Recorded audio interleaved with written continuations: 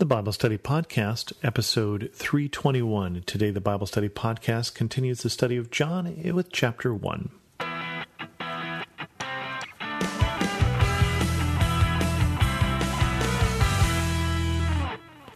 Welcome to the Bible Study Podcast. I'm your host, Chris Christensen.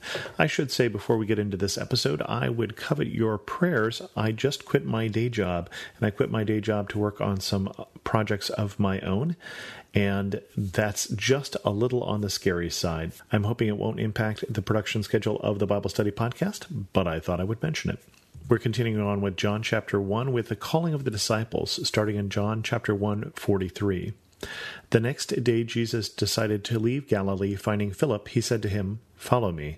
Philip, like Andrew and Peter, was from the town of Bethsaida. Philip found Nathanael and told him, "We have found the one Moses wrote about in the law, and about whom the prophets also wrote, Jesus of Nazareth, son of Joseph." "Nazareth? Can anything come from there?" Nathanael asked. "Come and see," said Philip. When Jesus saw Nathanael approaching, he said of him, "Here truly is an Israelite in whom there is no deceit." "How do you know me?" Nathanael asked. Jesus answered, "I saw you while you were still under the fig tree before Philip called you." Then Nathanael declared, "Rabbi, you are the Son of God, you are the King of Israel." Jesus said, "You believe. Because I told you I saw you under the fig tree, you will see greater things than that." He then added, "Very truly I tell you, you will see heaven open and the angels of God ascending and descending on the Son of Man." In last week's episode, Jesus started gathering his disciples. He started with two disciples of John the Baptist, Andrew and John, although we mentioned John is never mentioned by name in his gospel. And this week he starts gathering others. He finds Philip, who, like Andrew and Peter, is from Bethsaida.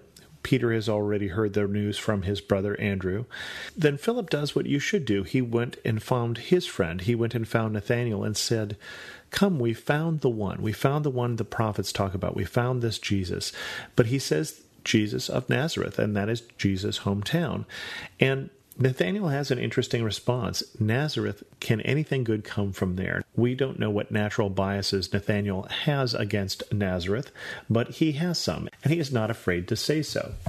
So it's interesting that when Jesus meets him, he says, "Here is an Israelite in whom there is no deceit." Now, we don't know if this is Jesus' nice way of saying here's somebody who speaks his mind, or if he's just a loudmouth, but we do know that Jesus impresses Nathanael from the first moment he meets him by letting him know that he sees things that he shouldn't be able to see if he's just a regular teacher. And Nathanael says, "You are the Son of God, the King of Israel." And so this is the second big recognition of who Jesus is here in the book of John. Very early on in Jesus' ministry, really hasn't started his ministry, just started to gather people. But John, who was one of the eyewitnesses from the beginning, says Nathanael saw it. Nathanael saw it early. In fact, he's the first of the disciples here, according to John's account, to recognize who Jesus is. And Jesus says, "You believe me because I said I saw you under the fig tree. Nathanael, you don't know the kind of ride that you're going to see. You don't understand all that you will see, the wonders that are in front of you, basically. You will see the angels of God ascending and descending on the Son of Man." And all of these people who Jesus is starting to gather really don't know yet what they're in for. And I mention that because I think that's true of us as well. If we think about our faith, we should do like Philip does. We should share it. We should say, "Hey, come see this Jesus, and let me tell you what he means to me." And I love Philip's response when Nathanael gets all snooty and says, "Well, Nazareth, anybody could come out of Nazareth." He says, "Come and see." And I think that come and see really should be our evangelism. Come and see. Now, hopefully, we're bringing people into churches that are filled with love, churches that are filled with broken people who are being mended, churches that are filled with people who are being honest, churches that are filled with people who are forgiven sinners, who are themselves forgiving. And when that is where you are, then why not just come and see? Going on into John 2, Jesus changes water into wine. On the third day, a wedding took place at Cana in Galilee. Jesus' mother was there, and Jesus and his disciple had also been invited to the wedding. When the wine was gone, Jesus' mother said to him, "They have no more wine." "Woman, why do you involve me?" Jesus replied. "My hour has not yet come." His mother said to the servants, "Do whatever he tells you." Nearby stood 6 stone water jars, the kind used by the Jews for the ceremonial washing, each holding from 20 to 30 gallons. Jesus said to the servants, "Fill the jars with water." So they filled them to the brim. And he told them, "Now draw out some and take it to the master of the banquet." They did so, and the master of the banquet tasted the water that had been turned into wine. He did not realize where it had come from, though the servants who had drawn the water knew. Then he called the bridegroom aside and said, "Everyone brings out the choice wine first, and then the cheaper wine after the guests have had too much to drink. But you saved the best till now." What Jesus did here in Cana of Galilee was the first of the signs through which he revealed his glory, and his disciples believed in him. After this he went down to Capernaum with his mother and brothers and his disciples, and they stayed for a few days. Now this is, I would have to say, of all the miracles that Jesus has done, all the miracles that are recorded in the Gospels, all of the miracles that will be recorded in John's Gospel, this is in some ways the silliest miracle. This is a miracle that doesn't save someone their sight. It doesn't help somebody to walk who hasn't walked. It doesn't make a deaf person hear again. It doesn't bring someone back from the dead. It doesn't feed thousands. But what it does is it saves a young couple, social embarrassment. It seems to be, from that point of view, a silly miracle, a miracle that is pointless. Why would you take this sort of miracle ability, if you could do it, and perform a miracle at all at this wedding? And that seems to be somewhat what Jesus says to his mother is, "Why do you involve me? My hour isn't yet come. This isn't appropriate." And yet, he does it anyway. He performs this miracle. And the thing I like about this story, though, is when Jesus performs a miracle, he performs a miracle. As long as he's at it, why make cheap wine?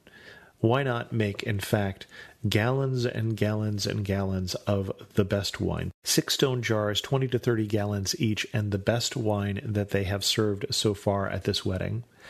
And Jesus doesn't make a public show of this. The servants know. The disciple who came with Jesus, that would be John, knows.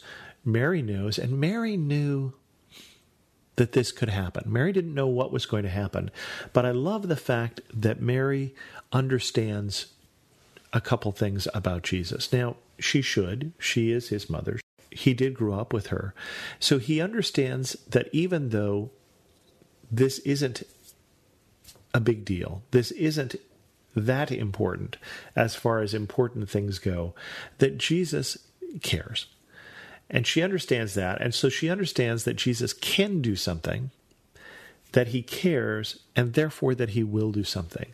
And I think that that is a pretty good start. She doesn't know what he's capable of doing, quite likely. And we don't know what God is capable of doing. We don't know what God will do in any particular situation. But I think if we understand that God cares, is capable, and we live with the expectancy that Mary has, that God will intervene, that Jesus will step in, then her instructions are wonderful ones. Do whatever he tells you. There's a lot more that will be written in the Bible after this point about discipleship and what it means to be a disciple and what it means to follow Jesus and the things you should do and the things you should do less of, the things you should not do. And yet, do whatever he tells you is a pretty darn good start. And so we get a private miracle. And I think a lot of times in our lives, we see that God touches us in ways that are private, that are subtle, that I think many people don't see.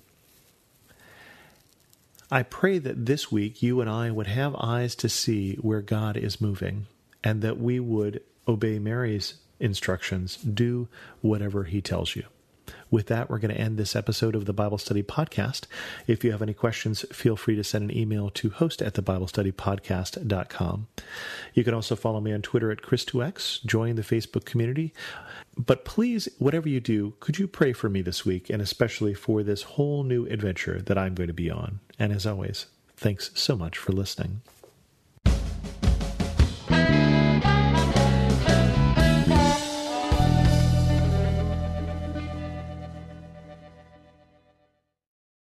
This is Perseus Poku, host of the Sound Reasoning Ministry podcast. Learn how to share and defend your faith by listening to us weekly. Subscribe at lifeaudio.com.